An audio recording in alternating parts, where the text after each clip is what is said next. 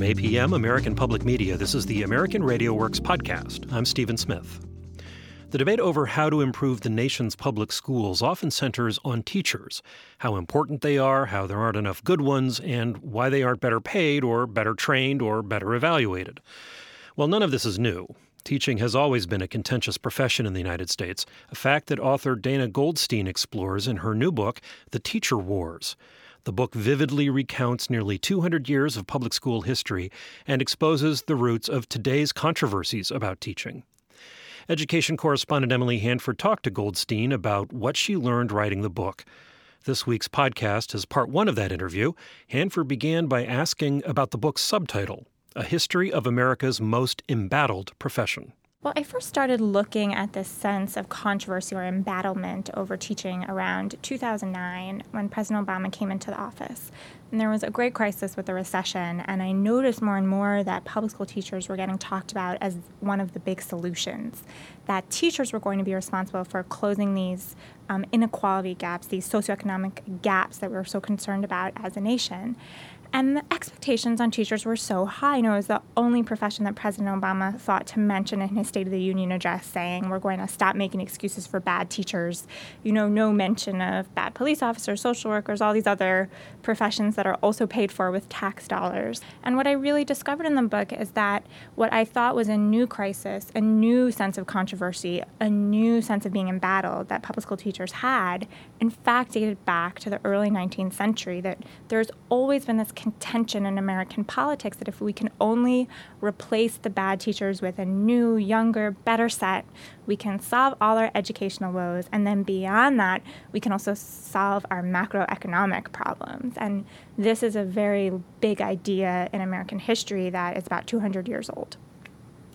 What's so interesting is one of the reasons that teaching is so embattled, as you just said, is that it's seen as so important. And yet, what you show in your book is that over 200 years of history, what is revealed is that teaching is, and pretty much always has been, a very low-status profession in the United States. The question is, how did it become, was it always a low-status profession? How did it become a low-status profession, and what impact has that had over time? So if we look back at 1800, about 90% of teachers in schools are male, which really surprises people to learn because, of course, today 76% of teachers are female. And with a few exceptions, the Great Depression, the Vietnam War, most teachers have been female over time. So this demographic profile has been consistent. Back in the early 19th century, teaching in a school, as opposed to, say, being a governess or a tutor for a wealthy person's children within a home, teaching in a school was low status, and it was something that a young man might do, saving up to go to study to be a lawyer or doctor, and sort of a temporary career. And Horace Mann, who's the founder of the Common Schools movement, he describes the sort of tutor who helped him prepare for his admissions exam to Brown University as this sort of inebriated, drunken, disgusting guy who can't find work in any other field. And when this young woman comes to town to teach in the one-room schoolhouse in a small rural Massachusetts town where he grows up, his eyes are opened. He is so impressed with this female teacher who he has as a child. And really what happens is that teaching becomes defined as women's work. There's the idea that it would be a high-status profession for women. For men, it wasn't going to be high status because men had all these other options. But in the 19th century, at least, women didn't really have any other choices if they wanted to have a public life out in the community with a civic sense of purpose. And so bringing women into the profession, the hope reformers have is not only women are cheap, which they're quite explicit about, you can pay them half as much, but it's a way to increase the job status because smart women will want to do this in a way that it's not quite as attractive to a man who can be an attorney, for example.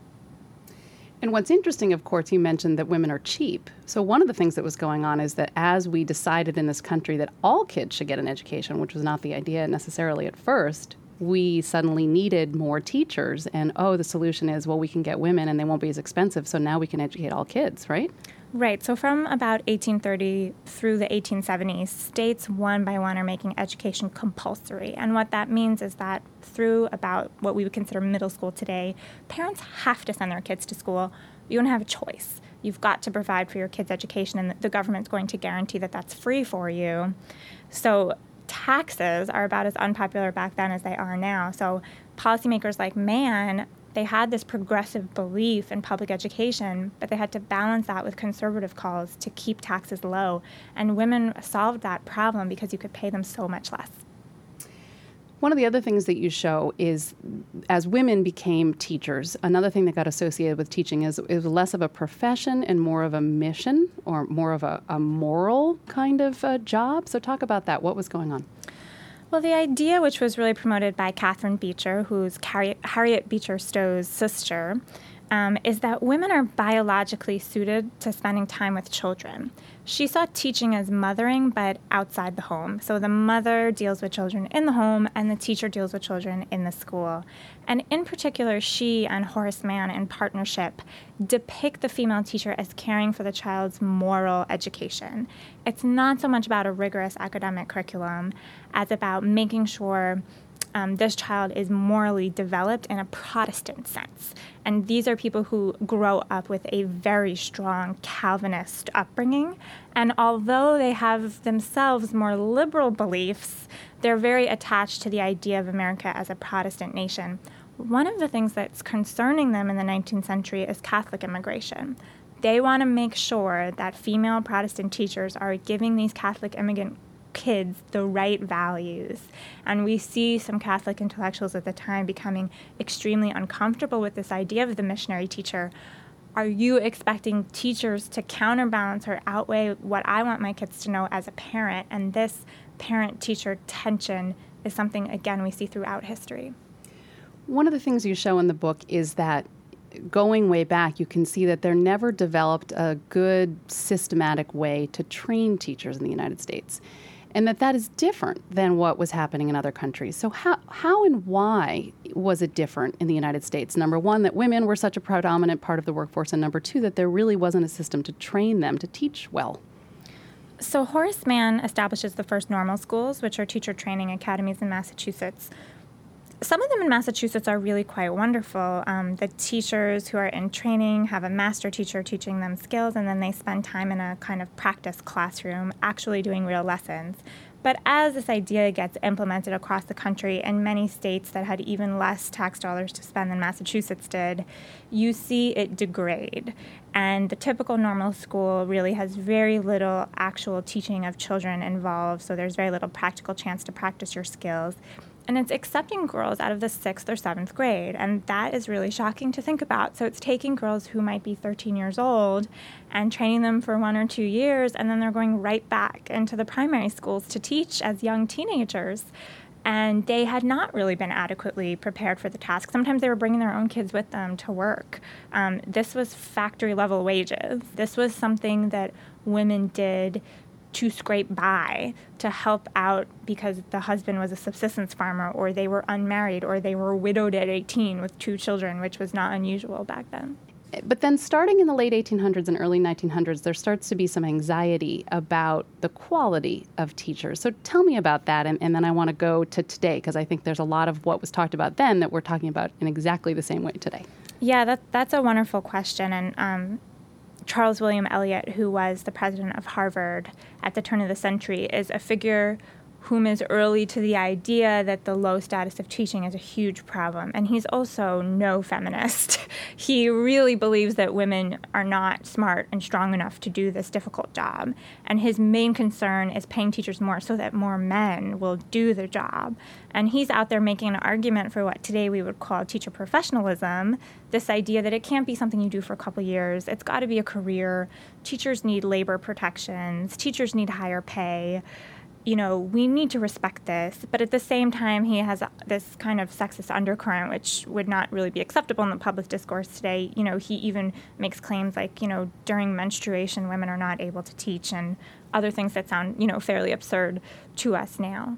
One of the things that happens in the early 1900s is an idea that we need to evaluate teachers better. We need to figure out a way to assess whether teachers are doing a good job, or even to figure out who should be a teacher. So we start talking a lot about tests. We talk about that a lot today. What was going on in the early 20th century? This was one of the light bulb eureka moments in researching and writing this book. We talked today about value-added measurement, which is this tool that economists have developed for taking kids' test scores and using them to judge teachers. We talk about it as one of the newest things that's happening. You know, it was developed in the late 90s. We're getting really good at it now, and everyone's excited about it and debating it. I found that in the 1920s and 30s, we had essentially the exact same thing. It was called the pupil change method. So the terminology was different, but the actual process was quite similar. You look at the child's test score at the beginning of the year and at the end of the year, and whether they make above or below average gains, and you just judge the teacher using that. So this early version of using test scores to evaluate teachers, what happened to it? It died out relatively quickly, in part because unions were vociferously opposed and effectively organized against it. You know, teachers resisted this because they said so much impacts the child's test score other than what I'm doing in the classroom. This is not fair. And actually, peer reviewers at the time within academia who were looking at this pupil change method, you know, they made the exact same point. They were saying, look, we're seeing 3 percentage points difference between an average and the most effective teacher. That's what they said back then in the 30s. 3 points is really not a lot. So is this worth all the effort? Is this worth the political stamina that has to go into pushing these things past unions? So that's what happened to it back then. And I think now this idea of value-added measurement has become more rooted, and I think it is with us for a while probably, but I think that the question is how exactly will we use this new tool? One of the ideas that starts to take hold pretty strongly is that education, and in particular teachers, can really solve social problems, in particular can make our country a more equal place, can bring equality. And teachers themselves, this idea that teachers are the most important part of that equation. Where does that come from, and how did that play out in the earlier parts of the century? Well, with the muckraking journalists, you know, they're out in the slums of New York City and Chicago, and they're seeing kids who have essentially never been to school. They're immigrant kids, they're truant from school, maybe they're working on a factory floor, they're hawking newspapers on the street corners. And Jacob Riis is one of the many muckraking journalists who sees the failures of schools as responsible, you know, in large part for correcting this, even as they acknowledge we have no safe housing laws in New York City at the time. You know, there's no welfare programs to speak of. There is no social safety net in the progressive era. You know, the country was just in the process of beginning to debate and build what becomes even the relatively weak social safety net that we have now. And yet Jacob Riis writes, the influence of the teacher is the most important thing on this ragamuffin truant child. And other muckraking journalists go into schools at that time and they see very rote lessons that appear very boring. And they say, you know, of course the kids don't want to be in school. Of course the kids are truant. What often gets left out of the media conversation that happens in the progressive era is the fact that there were 60, sometimes 70 kids in these urban classrooms. So why is the teacher doing a boring rote lesson? Why is the school not particularly concerned about truancy? Well, the overcrowding even of the kids that's there is just astounding. And so without the budget to bring class sizes down, teachers are saying, there's not much I can do about all these other kids that are not even here. That was author Dana Goldstein talking with education correspondent Emily Hanford. Next week on the podcast, we'll feature more of the interview about Goldstein's book, The Teacher Wars, starting with The Great Society and ending with some of Goldstein's thoughts about the role of standardized testing and how to help today's teachers improve. A note of disclosure, Goldstein was awarded a fellowship by the Spencer Foundation, which also helps support American Radio Works but does not influence our coverage. You can find more podcasts about teaching and other issues in K-12 and higher education at our website, AmericanRadioWorks.org. While you're there, browse the archive of more than 100 documentary projects and let us know what you think of our coverage. That's AmericanRadioWorks.org. You can like us on Facebook at American.RadioWorks, and you can follow us on Twitter at AMRadioWorks. Support for American Radio Works also comes from the William and Flora Hewlett Foundation and the Lumina Foundation. I'm Stephen Smith. Thanks for listening. This is APM, American Public Media.